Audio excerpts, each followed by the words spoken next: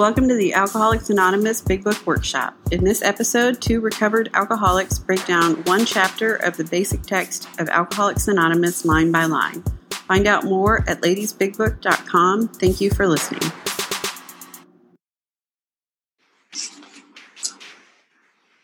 Okay, so Chapter 6, Into Action. Having made our personal inventory, what shall we do about it? We've been trying to get a new attitude, a new relationship with our Creator, and to discover the obstacles in our path. We have admitted certain defects. We have ascertained in a rough way what the trouble is. We have put our finger on the weak items in our personal inventory. Now these are about to be cast out. This requires action on our part, which, when completed, will mean that we have admitted to God, to ourselves, and to another human being the exact nature of our defects. This brings us to the fifth step in the program of recovery mentioned in the preceding chapter. This is perhaps difficult, especially discussing our defects with another person. We think we've done well enough in admitting these things to ourselves. There is doubt about that. In actual practice, we usually find a solitary self-appraisal insufficient. And just to make a comment, this is just because, I'm so used to being dishonest with myself. It's when I'm drinking, it's impossible for me to be honest with myself. And so doing this with another person, especially another alcoholic who has done this work before, who's lived this life before, who has the same problem as I have, and who's working the same solution that I am, they'll be able to help me to better see my defects of character, and to help me to be completely honest. Many of us thought it necessary to go much further. We will be more reconciled to discussing ourselves with another person when we see good reasons why we should do so. The best reason first: if we skip this vital step, we may not overcome drinking. Time after time, newcomers have tried to keep to themselves certain facts about their lives. Trying to avoid this humbling experience, they have turned to easier methods. Almost invariably, they got drunk. Having persevered with the rest of the program, they wondered why they fell. We think the reason is that they never completed their house cleaning. They took inventory all right, but they hung on to some of the worst items in stock. They only thought they lost their egoism and fear. They only thought they had humbled themselves, but they had not learned enough humility, fearlessness, and honesty in the sense that we find it necessary until they told someone all their life story. And so it's one of the things I remember when I met with my sponsor to do my fifth step was she told me, there's nothing you can tell me that I haven't heard or done myself. There's no surprises. And that's one of the best things about meeting with another alcoholic and doing this is, they're an impartial third party. They're there to listen to us and to provide us with feedback in order to help us. They're not there to judge, which I really appreciated. More than most people, the alcoholic leads a double life. He is very much the actor. To the outer world, he presents his stage character. This is the one he likes his fellows to see. He wants to enjoy a certain reputation, but knows in his heart he doesn't deserve it. The inconsistency is made worse by the things he does on his sprees. Coming to his senses, he's revolted at certain episodes he vaguely remembers. These memories are a nightmare. He trembles to think someone might have observed him. As fast as he can, he pushes these memories far inside himself. He hopes they'll never see the light of day. He is under constant fear and tension. That makes for more drinking. So when I read this, it was it's insane because this was written in the 30s. And so many things have changed. We have the internet, we have cell phones, but the alcoholic and the solution have remained the same. After a spree, I remember thinking, oh my gosh, what did I post on Facebook? Or who did I text? Who did I call? I hope I didn't talk to this person. I hope I didn't leave my house, which frequently I did, and I just didn't remember. This whole paragraph is a description of me as an alcoholic, 100%. I want to live up to who I think I am, but I have this, I have my alcoholism, and it prevents me from doing that. I'm constantly disappointing myself.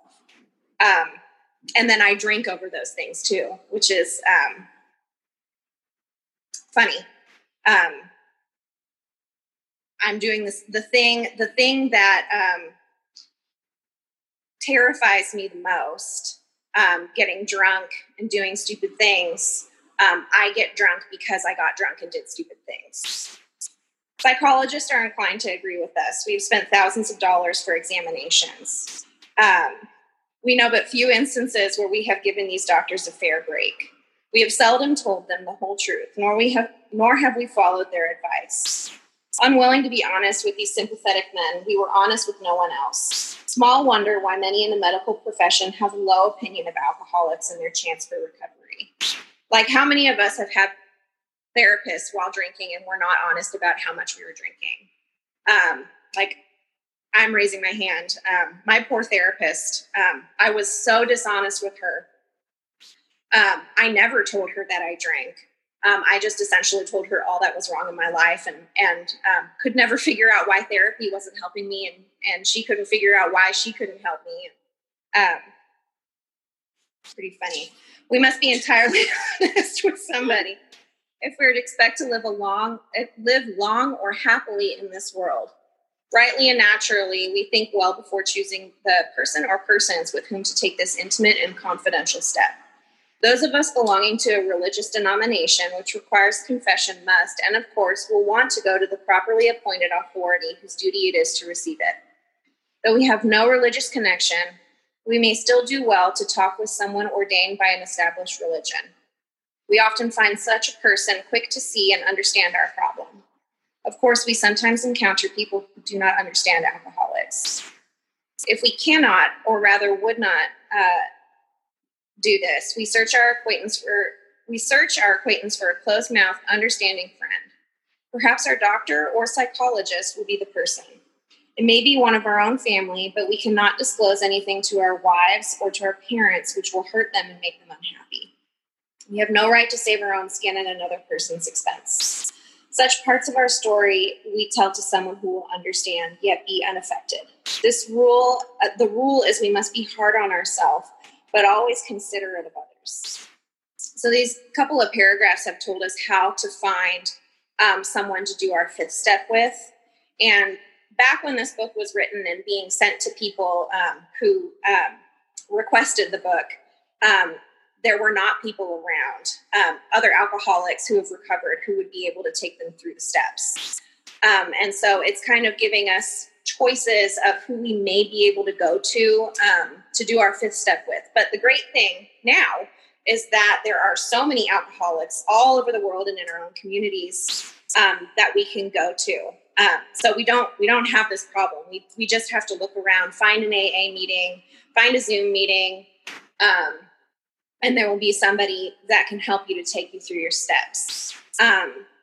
It's good to find somebody that you're comfortable with, because you're going to be telling them your whole life story. But like the book later says, in the next paragraph, it says we must not use this as a mere excuse to postpone. Like this is work that we need to do quickly, because after a certain amount of time, I'm going to forget why it is so important for me to get this stuff done so quickly. And it's because it's a life or death matter. If I don't get through the steps, if I don't find my solution and connect to my higher power, if I'm not honest with somebody about my defects of character and the things I've done to other people, if I don't follow through the rest of the steps, I'm going to get drunk. And for me, and for most alcoholics, to drink is to die. So, notwithstanding the great necessity for discussing ourselves with someone, it may be one is so situated that there is no suitable person available. And this is, again, directed to the person who's received this in the mail and is the only person in their community who, is trying to become a recovered alcoholic. And, there's no internet or anything like that because it's the 30s. What a time to be alive. If that is so, the step may be postponed.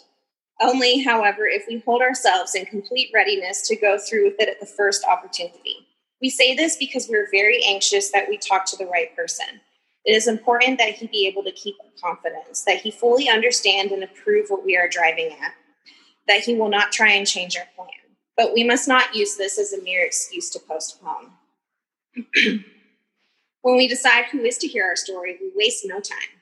Here's that time again. We waste no time. We want to get through this stuff as quickly as possible.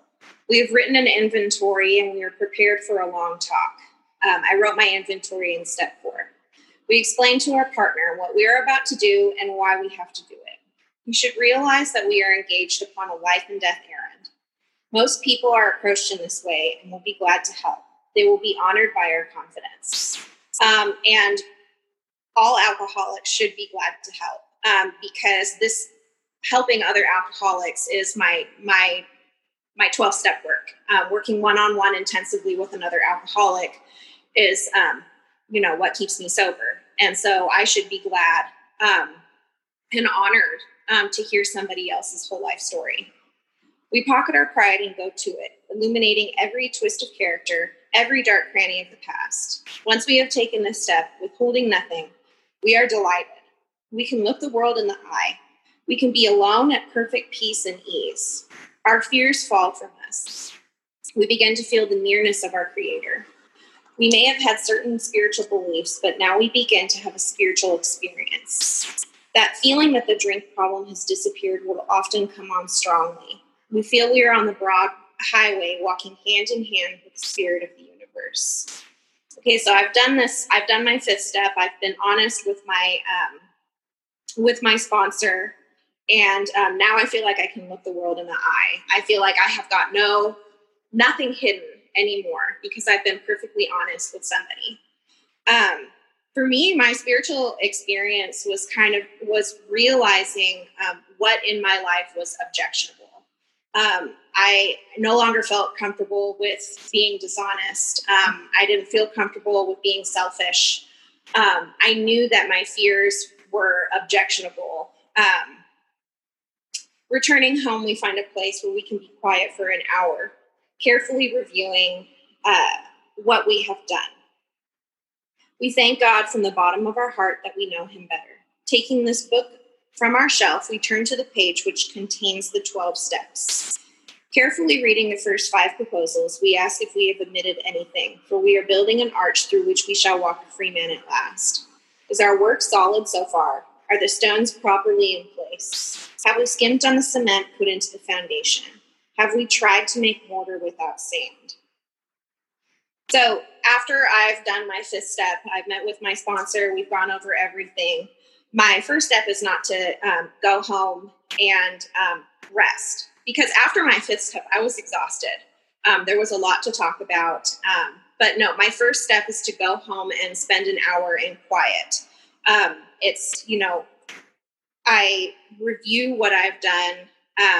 I thank God for showing me my defects of character. I thank God that I know him better. And then I go and I look at the first 5 proposals of the 12 steps. I ask God if I've omitted anything. And if I have, then that's something that I need to call and talk to my sponsor about after I'm finished with this hour.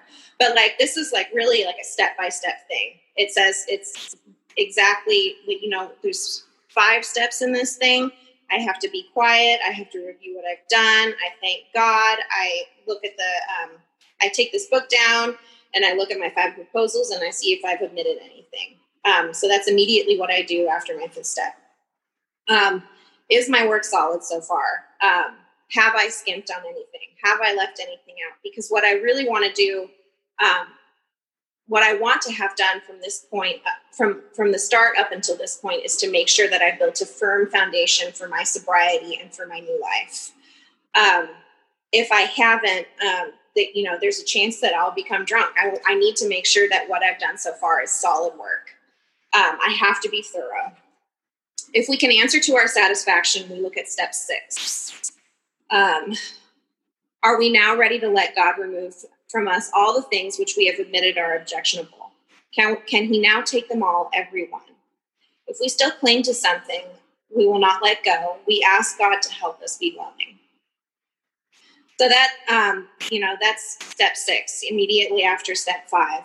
I've checked to see if my work is solid, and now I'm willing to have God remove all of my defects of character. There are some things, that I might still be wanting to hold on to just because they're more comfortable. Like my fearfulness was one that I was very comfortable with, because my fear of putting myself out there, my fear of meeting new people, my fear of really everything, riding the bus, living in that fear was what I was comfortable with. And I didn't know if I was ready to let that go. But what I needed to do was be willing to have God remove that in the future. When ready, we say something like this. Okay, so this is the step 7 prayer. My Creator, I'm now willing that you should have all of me, good and bad. I pray that you now remove from me every single defect of character which stands in the way of my usefulness to you and my fellows. Grant me strength as I go out from here to do your bidding. Amen. We have then completed step 7. So when I finished this prayer, immediately after I finished this prayer, my sponsor told me that I had to call her. So that's what I did. But I almost felt like there should be like rays of sunshine, like breaking through the clouds. And I'm like, now I'm like this perfect person because God has removed all of my defects of character, all of these things that I found objectionable. So I should be good now. But the truth of the matter is having those things removed is a process. It's something that I need to practice every day. And so what I've found is that the more I do the opposite of what my defects of character would have me do, the less I experience those defects of character. So if one of my defects of character, if I'm fearful, if I'm self-seeking and fearful, the best way to have God remove that for me is to do some action on my part, which is to go out and talk to people, go out and do the things that I'm afraid to do the opposite of what I naturally would do as an alcoholic. And the more that I do that, the more I can see God working on those defects and chipping away at them. So God will do for me what I can't do for myself, which is, give me he'll give me the power to get rid of those defects of character, but I need to do what I can do. And that's taking some steps of action and doing my part to get rid of those defects of character. Now we need more action, without which we find that faith without works is dead. Let's look at steps 8 and 9. We have a list of all persons we have harmed and to whom we are willing to make amends. We made it when we took inventory. We subjected ourselves to drastic self-appraisal. Now we go out to our fellows and repair the damage done in the past. We attempt to sweep away the debris which is accumulated out of our effort to live on self-will and run the show ourselves. If we haven't the will to do this, we ask until it comes. Remember, it was agreed at the beginning that we would go to any lengths for victory over alcohol. And I love that they put that reminder right there because, I've gotten so far. I've done, I know what, I've done my step 1 out in the wild while I was drinking. I was willing to believe that a higher power could restore me to sanity. I became willing to do this work. I made my inventory. I met with my sponsor for my 5th step. I asked God to remove my defects of character. But now I have to go out and make right the wrongs that I did, which is scary because I'm not used to being honest. I'm not used to owning up to the mistakes that I've made. But the book reminds me, I was willing to do whatever it took. And I agreed to that in step 3. So I was really thankful for that reminder. But I've got my list of all the persons that I've harmed. I made it when I did my inventory. So I'll take all those names and I'll put them on a list. There I see all the people that I need to go out and make amends to, whether it's, now or later. Those are the people that I need to make right my wrongs. Probably there are still some misgivings. As we look over the list of business acquaintances and friends we have hurt, we may feel diffident about going to them on a spiritual basis. Let us be reassured. To some people, we need not and probably should not emphasize the spiritual feature on our first approach. Just make sure. We might prejudice them. At the moment, we are trying to put our lives in order, but this is not an end in itself. Our real purpose is to fit ourselves to be, of maximum service to God and the people about us. It is seldom wise to approach an individual who still smarts from our injustice to him and announce that we have gone religious. In the prize ring, this would be called leading with the chin. Why lay ourselves open to being branded fanatics or religious bores? We may kill a future opportunity to carry a beneficial message. But our man is sure to be impressed with a sincere desire to set right the wrong. He's going to be more interested in a demonstration of goodwill than our talk of spiritual discoveries. So this is just the importance of how this is just talking about how we are to go and approach the person that we've wronged. We're not supposed to go up to them and be like, hey, I found God. Like, listen, let me tell you all about this 12-step program that I'm following. Instead, we should go to them with them in mind and forget about ourselves. Let them know. It says in the next paragraph that we don't use this as an excuse for shying away from the subject of God. So if the opportunity to talk about God or our higher power arises, then we should go for it. But that's not the main purpose of this conversation. It's not to tell them really what we've been up to. It's to clean up our side of the street. When it will serve any good purpose, we are willing to announce our convictions with tact and common sense. The question of how to approach the man we hated will arise. It may be he has done us more harm than we have done him, and though we may have acquired a better attitude towards him, we are still not too keen about admitting our faults. Nevertheless, with the person we dislike, we take the bit in our teeth. It is harder to go to an enemy than to a friend, but we find it much more beneficial to us. We go to him in a helpful and forgiving spirit, confessing our former ill feeling and expressing our regret. And this is a paragraph that I read a few times before going to different people that I needed to make amends to, because there are some people I really just did not care for. And there are still some people that I need to make amends that I did not care for. But I know that it's important. The importance isn't me feeling, it's not becoming necessarily friends with these people. It's cleaning up my side of the street. So while I may not care for this person, I need to do this in order to stay sober. Under no condition do we criticize such a person or argue. Simply, we tell him that we will never get over drinking until we have done our utmost to straighten out the past. We are there to sweep off our side of the street, realizing that nothing worthwhile can be accomplished until we do so. Never trying to tell him what he should do. His faults are not discussed. We stick to our own. If our manner is calm, frank, and open, we will be gratified with the result. So this paragraph tells me exactly how I'm supposed to go to somebody to make amends. In 9 cases out of 10, the unexpected happens. Sometimes the man we are calling upon admits his own fault. So feuds of years standing melt away in an hour. Rarely do we fail to make satisfactory progress. Our former enemies sometimes praise what we are doing and wish us well. Occasionally, they will offer assistance. It should not matter, however, if someone does throw us out of his office. We have made our own demonstration, done our part. It is water over the dam. So the important thing is that we made amends, not necessarily what the outcome is. Like, we need to make these amends regardless of what we think the outcome may be. Most alcoholics owe money. We do not dodge our creditors. Telling them what we are trying to do, we make no bones about our drinking. They usually know it anyway, whether we think so or not.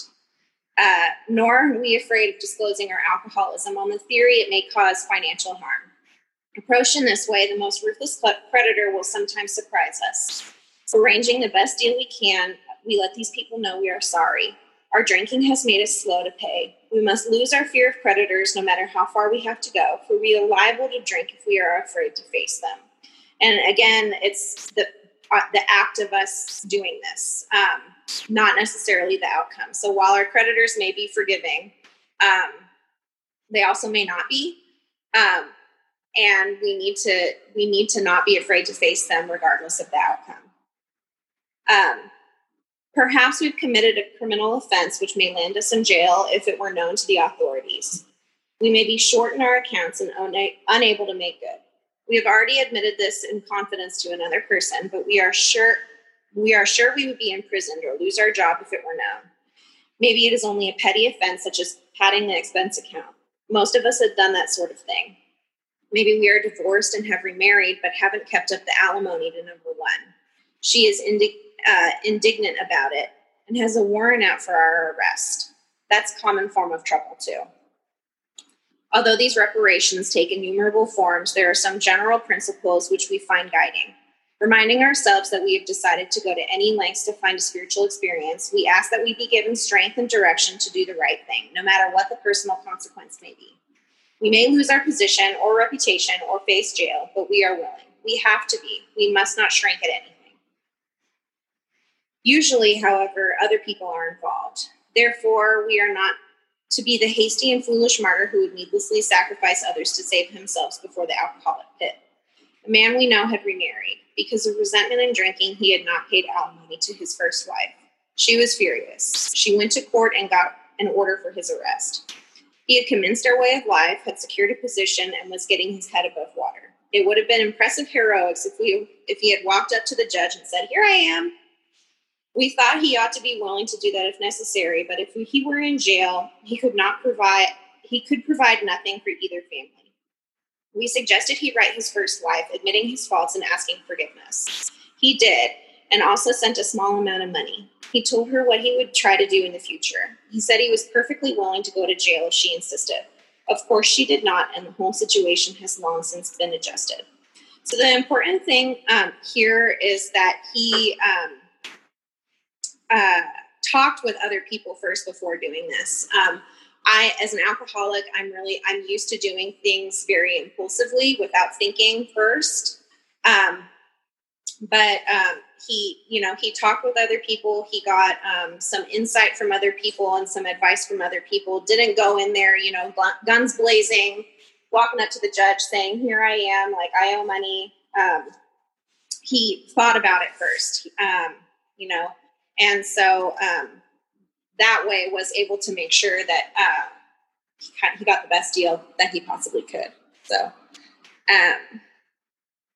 okay, I'm going to pass it over to Kat. Okay, thanks, guys. Hi. I'm going to try this on a pillow. It works. Cool. Okay, thanks for the book. Hi, my name's Catherine. I'm a recovered alcoholic. Oh, it's so weird. It's so quiet. Hello, everybody. Nobody's on video. Okay, I hope you guys are all doing awesome things. Oh, look, there's Sarah. Hi, Sarah. Okay, so we're into action right now, which is pretty great because it doesn't say into thinking about it or into feeling or into, sitting around talking about our feelings. Into action. So we're into doing stuff, which this is a program of doing stuff, which is good because if it was in a program of feeling things, then I would be in a lot of trouble because most of the time I don't feel good. And I'm not real good at changing my feelings, but I'm pretty good at doing stuff. So if you tell me to do some stuff, I can do some stuff. And the thing is, like where we are and what it reminds us where we're in the middle of the amends, it says that we would do anything to Sorry, the dogs on the book. Okay. It says, remember it was agreed we would go to any lengths for victory over alcohol. It says that on page 76. And then on page 77, it says our real purpose is to fit ourselves to be of maximum service to God and the people about us. So we made the decision to do that in step 3, and we did it. So we have to get this connection to God so that we don't die from alcoholism. So what we're doing right now is removing all of the stuff that's blocking us off from God so we can have this relationship with our Creator that's going to give us an experience that's sufficient to overcome alcoholism, which is a big deal. That's really hard to do. That's why this is kind of drastic. And you can't kind of go about it kind of like half-butted. I don't know, I'm trying not to swear, with a half a butt. You have to actually do it. And it's one of those things where it's like, particularly when we talk about the legal stuff or the financial stuff, like I had trouble with the financial stuff. Like you don't want to do that. It's terrifying. And the legal stuff, it's like, well, I can't do that, you know? And there are some caveats in that with the financial stuff and the legal stuff that you do have to talk about it with other people who are involved before you do anything. But that doesn't mean that you shrink. That's not like a loophole. It just means you have a conversation. And then the other thing to remind yourself on page 74 is that it says, we must be hard on ourselves, but always considerate of others. So that's true in the amends process. But that doesn't mean like you don't not make an amends because you're like, oh, but it could maybe hurt them. I think maybe. Like you talk to your sponsor about it first and foremost. And we're going to talk a little bit more about that here, starting on page 80. And so it says, before taking drastic action, which might implicate other people, we secure their consent. If we have obtained permission, have consulted with others, that's your sponsor, ask God to help. Number one, always talk to God before you make any amends, because I promise you, like, you will mess them up if you don't. I know this from experience. And the drastic step is indicated. We must not shrink. This brings to mind the story of one of our friends. While drinking, he accepted a sum of money from a bitterly hated business rival, giving him no receipt for it.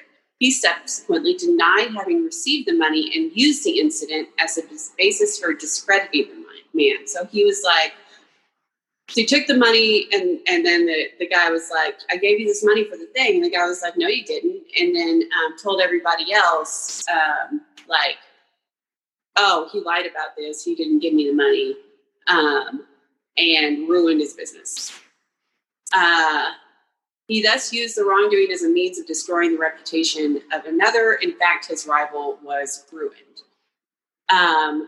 He felt that he had done a wrong he could not possibly make right. If he opened that old affair, he was afraid it would destroy the reputation of his partner, so his business partner, disgrace his family, and take away his means of livelihood. What right had he to involve those dependent upon him? How could he possibly make a public statement exonerating his rival? After consulting with his wife and partner, he came to the conclusion that it was better to take those risks than to stand before his Creator guilty of such ruinous slander. He saw that he had to place the outcome in God's hands, or he would soon start drinking again and all would be lost anyhow. He attended church for the first time in many years.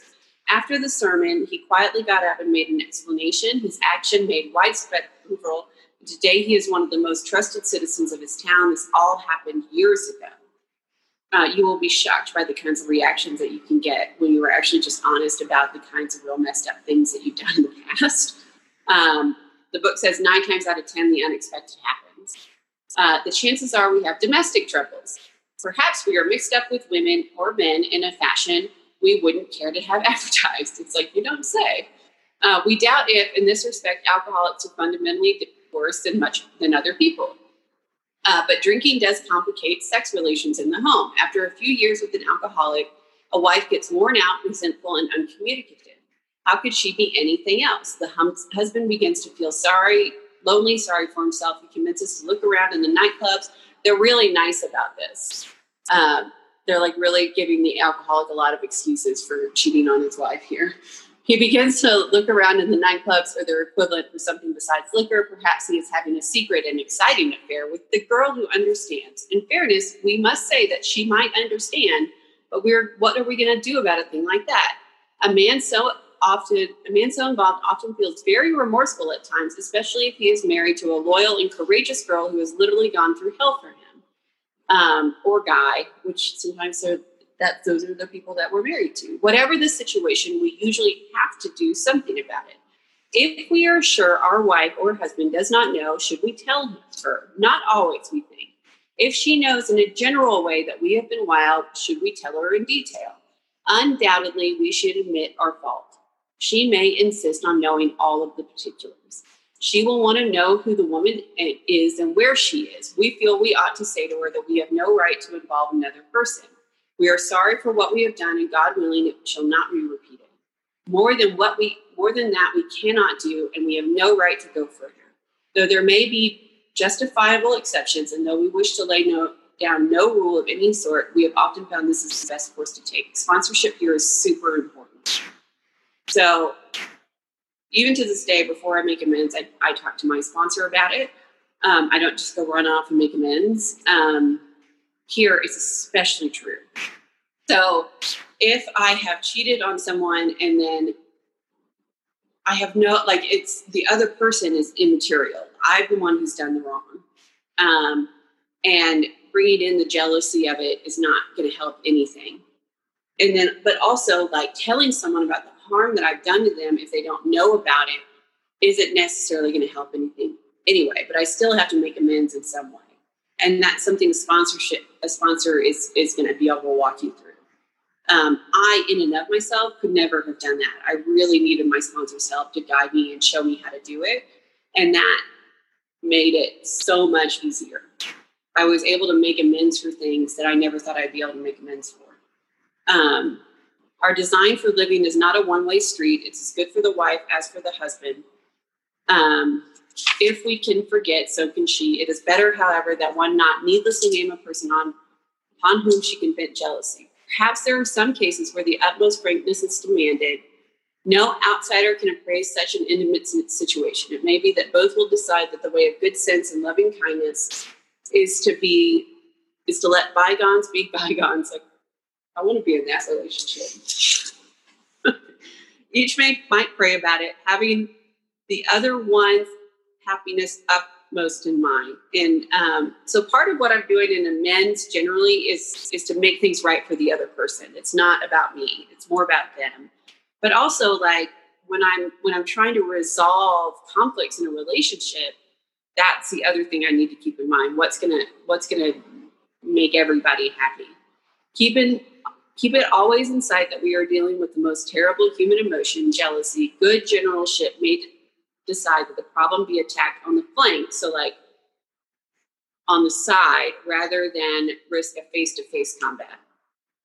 If we have no such complication, there's plenty we should do at home. Sometimes we hear an alcoholic say that the only thing he needs to do is to keep sober.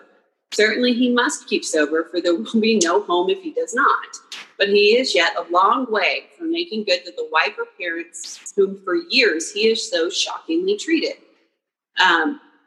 So one of the things it says in the doctor's opinion is that the alcoholic life seems the only normal one. For a long time, I did not realize how shocking my treatment was. I knew in a roundabout way it was terrible, but I didn't know until I did my fifth step how terrible.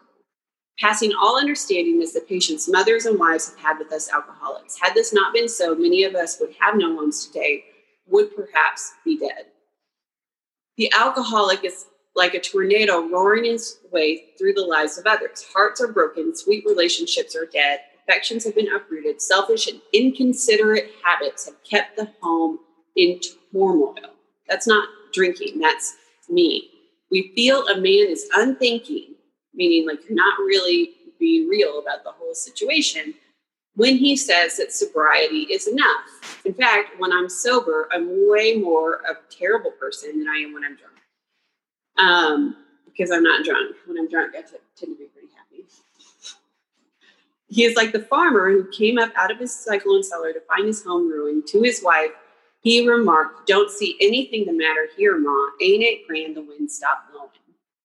Yes, there is a long period of reconstruction ahead. We must take the lead. A remorseful mumbling that we are sorry won't fill the bill at all. We ought to sit down with the family and frankly analyze the past as we now see it, being very careful not to criticize them.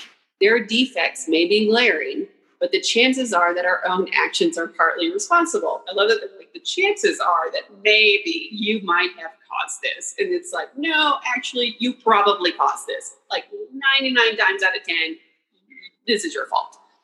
So we clean house with the family, asking each morning in meditation that our Creator showed the way of patience, tolerance, kindliness, and love. I'm going to do one more paragraph and then I'll talk about that. The spiritual life is not a theory. We have to live it. Unless one's family expresses a desire to live upon spiritual principles, we think we ought not to urge them. We should not talk incessantly to them about spiritual matters. They will change in time, or they may not. Our behavior will convince them more than our words. We must remember that 10 or 20 years of drunkenness would make a skeptic out of anyone.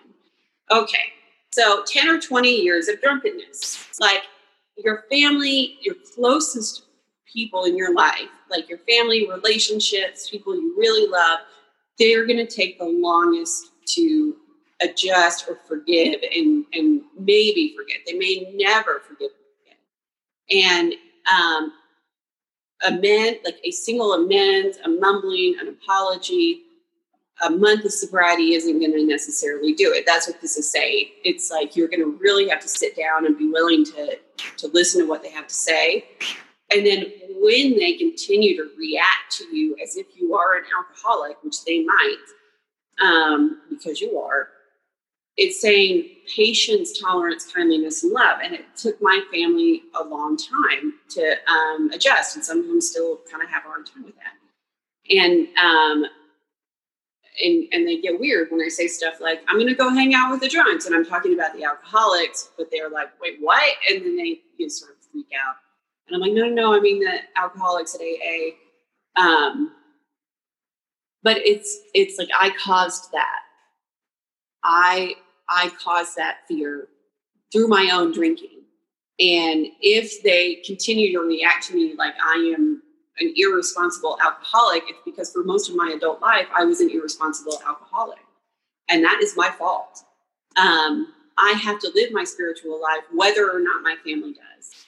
And the other side of the fence, though, is that some people have families that are like, they've been living spiritual lives like their whole lives. And like, they're like way advanced on a spiritual plane and they didn't have to be dying alcoholics to do it.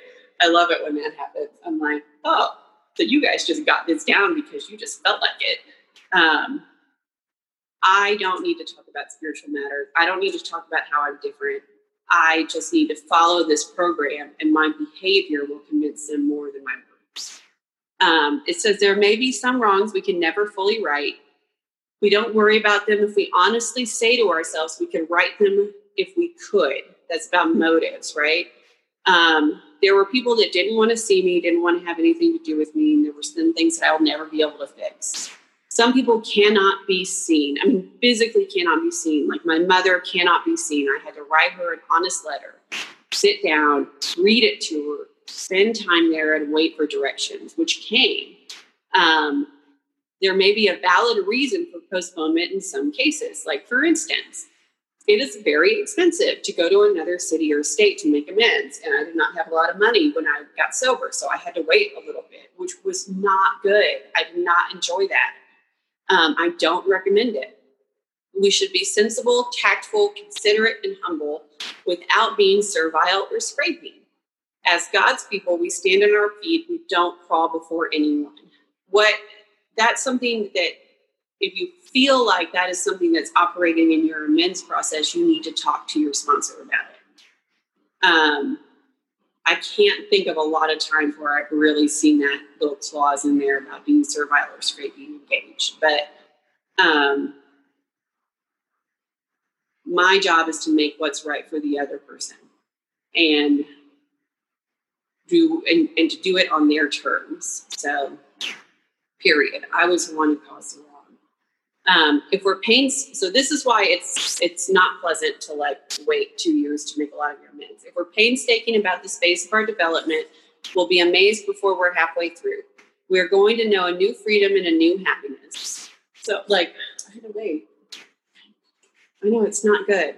We will not regret the past nor wish to shut the door on it. I mean, how cool. We will comprehend the word serenity and we will know peace. No matter how far down the scale we have gone, we will see how our experience can benefit others.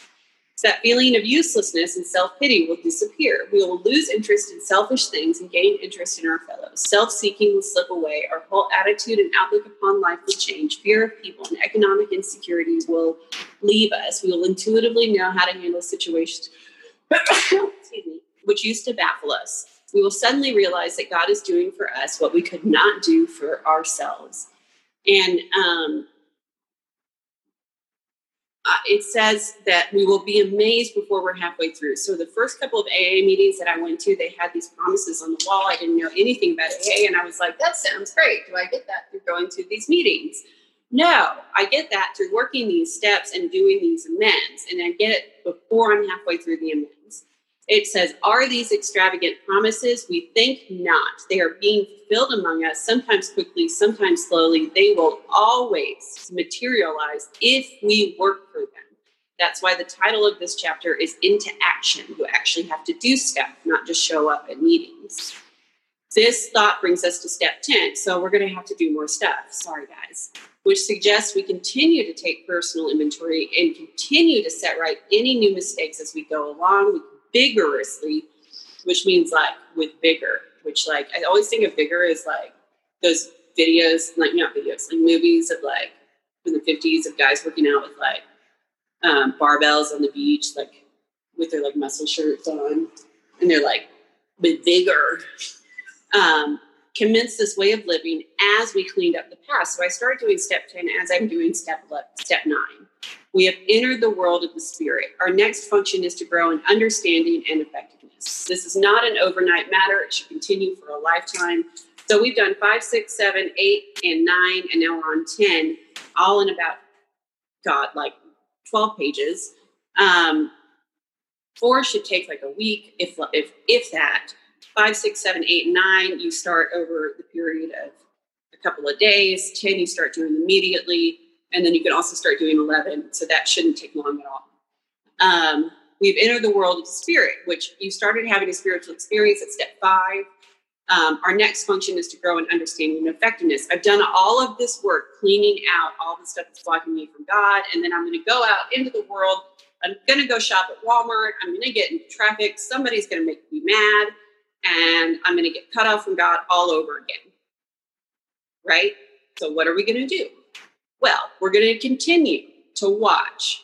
Number 1, step 1 of step 10. Watch for selfishness, dishonesty, resentment, and fear. Okay, cool. Selfishness. I want what I want. I'm trying to control situations. Dishonesty, usually about myself. Resentment. I mean, that's easy. Fear, God, all the time. When these crop up, not if. We ask, that's the next action step of step 10, God at once to remove them. The next one, we discuss them with someone immediately. So I call my sponsor. Usually I leave a voicemail. I say, hi, I'm resentful because I want to control everything. And I don't think that God's going to, take care of everything.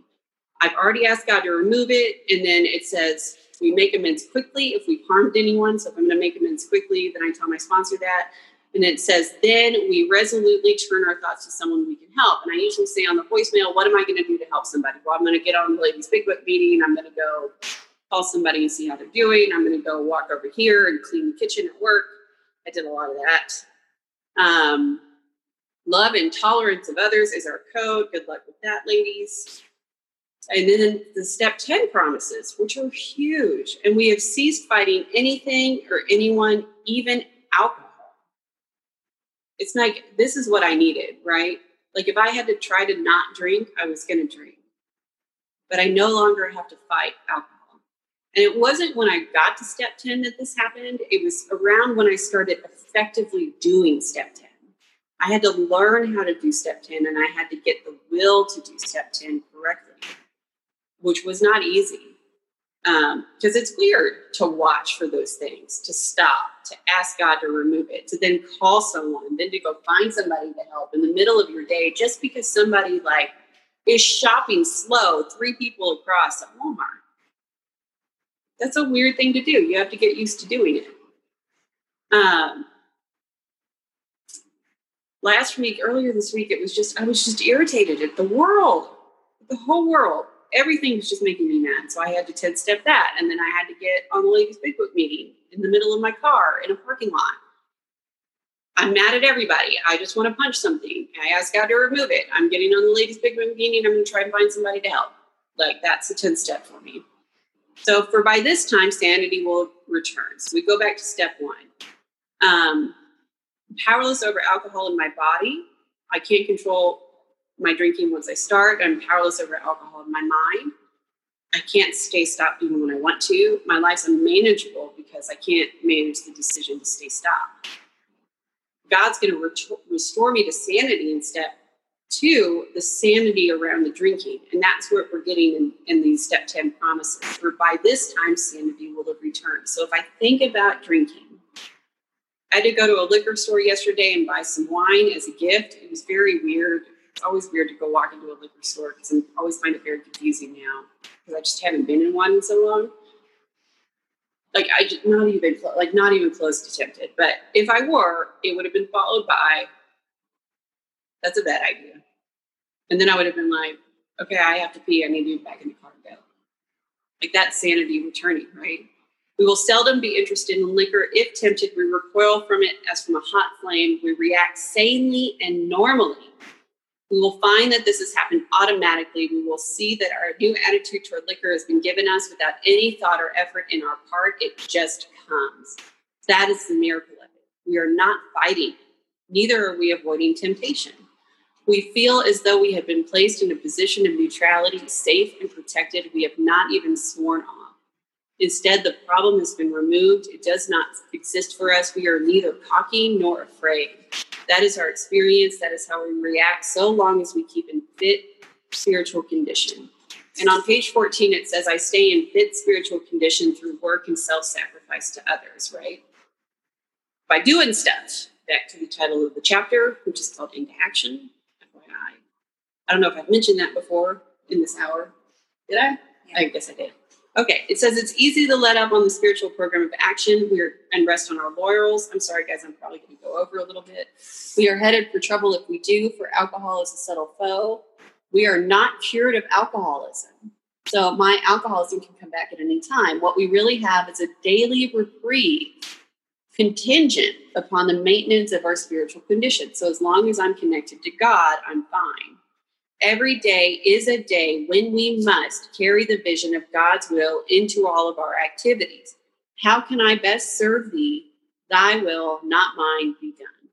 That's what I have to do every day. It's not that I have to call my sponsor every day, though if I have to 10-step every day, I've got to call my sponsor every day. Every day I've got to carry God's will into my activities. I don't have to stay sober every day. I have to carry God's will into my day. These are the thoughts which must go with us constantly. We exercise our willpower along this line. All we wish is the proper use of the will. That's where I get to be willful. And it's fun to be willful along what God wants. It's pretty cool.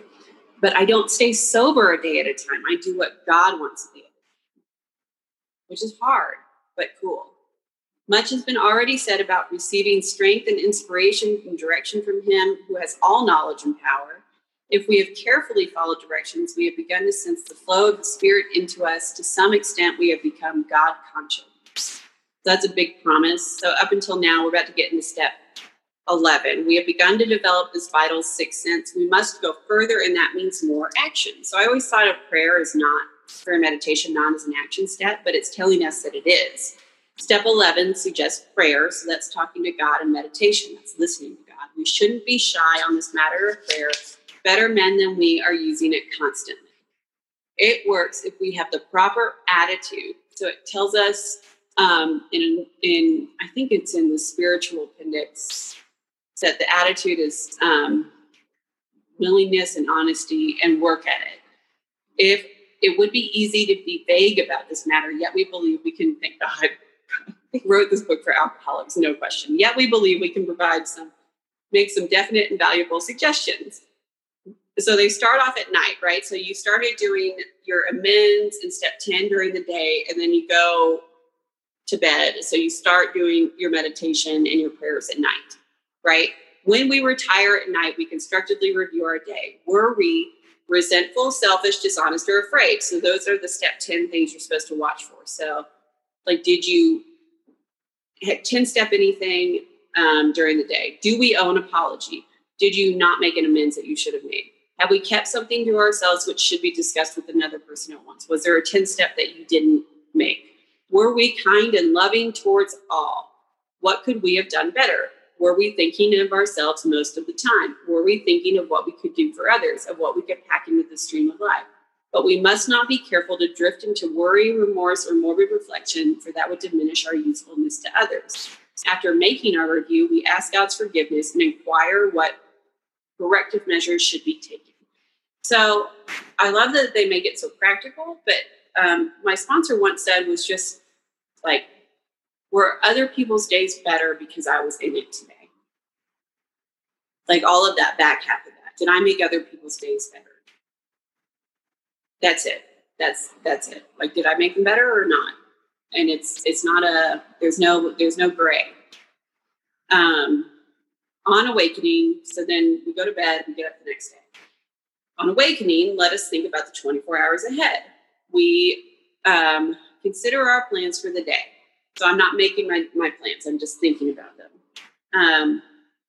Before we begin, we ask God. So I ask God to direct my thinking, especially asking that it be divorced from self-pity, dishonest, or self-seeking motives. Under these conditions, we can employ our mental faculties with assurance, for after all, God gave us brains to use. Our thought life will be placed on a much higher plane when our thinking is cleared of wrong motives. In thinking about our day, so before I get out of bed, I usually ask God to direct my thinking, because if I don't, then I just start sort of teetering off into nothing. But usually I've got to get up and do some stuff before I do all of this, or I'll go back to sleep. So God directed my thinking. I love that it starts with self-pity because it knows me. And then once I do that, I don't get so mad when I'm doing things like at Walmart. In thinking about our day, we think we may face indecision. We may not be able to determine which course to take. Here we ask God for inspiration, an intuitive thought, or a decision. We relax and take it easy. That is like the only place in here where it tells us to do that. We don't struggle. We are often surprised how the right answers come after we have tried this for a while. What used to be the hunch or the occasional inspiration gradually becomes a working part of the mind. Being still inexperienced and having just made conscious contact with God, it is not probable that we're going to be inspired at all times. We might pay for this presumption in all sorts of absurd actions and ideas. Nevertheless, we find that our thinking will, as time passes, be more and more on the plane of inspiration, and we come to rely upon it. Eventually, it just becomes like God tuition, but I'm no longer relying on my rational mind. I'm relying on my God mind. My rational mind doesn't work. It just makes me do stupid things. So we usually conclude the period of meditation with a prayer that we be shown all through the day what our next step is to be, that we be given whatever we need to take care of such problems. We ask especially for freedom from self-will and are careful to make no requests for ourselves only. And I have to watch myself here, because sometimes even when I'm making requests for other people, that's still about me, because I'm trying to get what I want for other people, not what God wants. We may ask for ourselves, however, if others will be helped. So usually for me, that means removing my character defects so that I'm more useful to other people. We are careful never to pray for our own selfish ends. Many of us have wasted a lot of time doing that, and it doesn't work. You can easily see why. If circumstances warrant, we ask our wives or friends to join us in morning meditation. If we belong to a religious denomination which requires a definite morning devotion, we attend to that also. If not members of religious bodies, we sometimes select and memorize a few set prayers which emphasize the principles we have been discussing. There are many helpful books. Also, suggestions about these may be obtained from one's priest, minister, or rabbi. Be quick to see where religious people are right. Make use of what they offer. So this is the part in the book where it says we add on to our program with what religious people offer, not in substitution of. As we go through the day, we pause. This is a big one. Good luck. when agitated or doubtful, and ask for the right thought or action. Eventually, I start doing this intuitively, but it seems like every year I see more and more places where I don't do this, and then I start pausing, and then it stops happening. It's weird. Agitated or doubtful, and we constantly remind ourselves we are no longer running the show, humbly saying to ourselves many times each day, thy will be done. We are then in much less danger of excitement. So if I'm excited about something, I can tell usually that it means that, like, I'm excited about getting something for me, and it involves self-will. Fear, anger, worry, self-pity, or foolish decisions. We become much more efficient. We do not tire so easily, for we are not burning up energy foolishly as we did when we were trying to arrange life to suit ourselves, which is true. The more I rely on step 11, the more time I seem to have to get things done. The way that I got really on board with step 11 was literally after going to Walmart and then calling my sponsor and saying, I am so mad about everything. And then she said, did you do your step 11 this morning? And I said, no, I did not. And I realized that every time I didn't do step 11, I just was generally a mess that day. And I needed to do it every day, no matter what.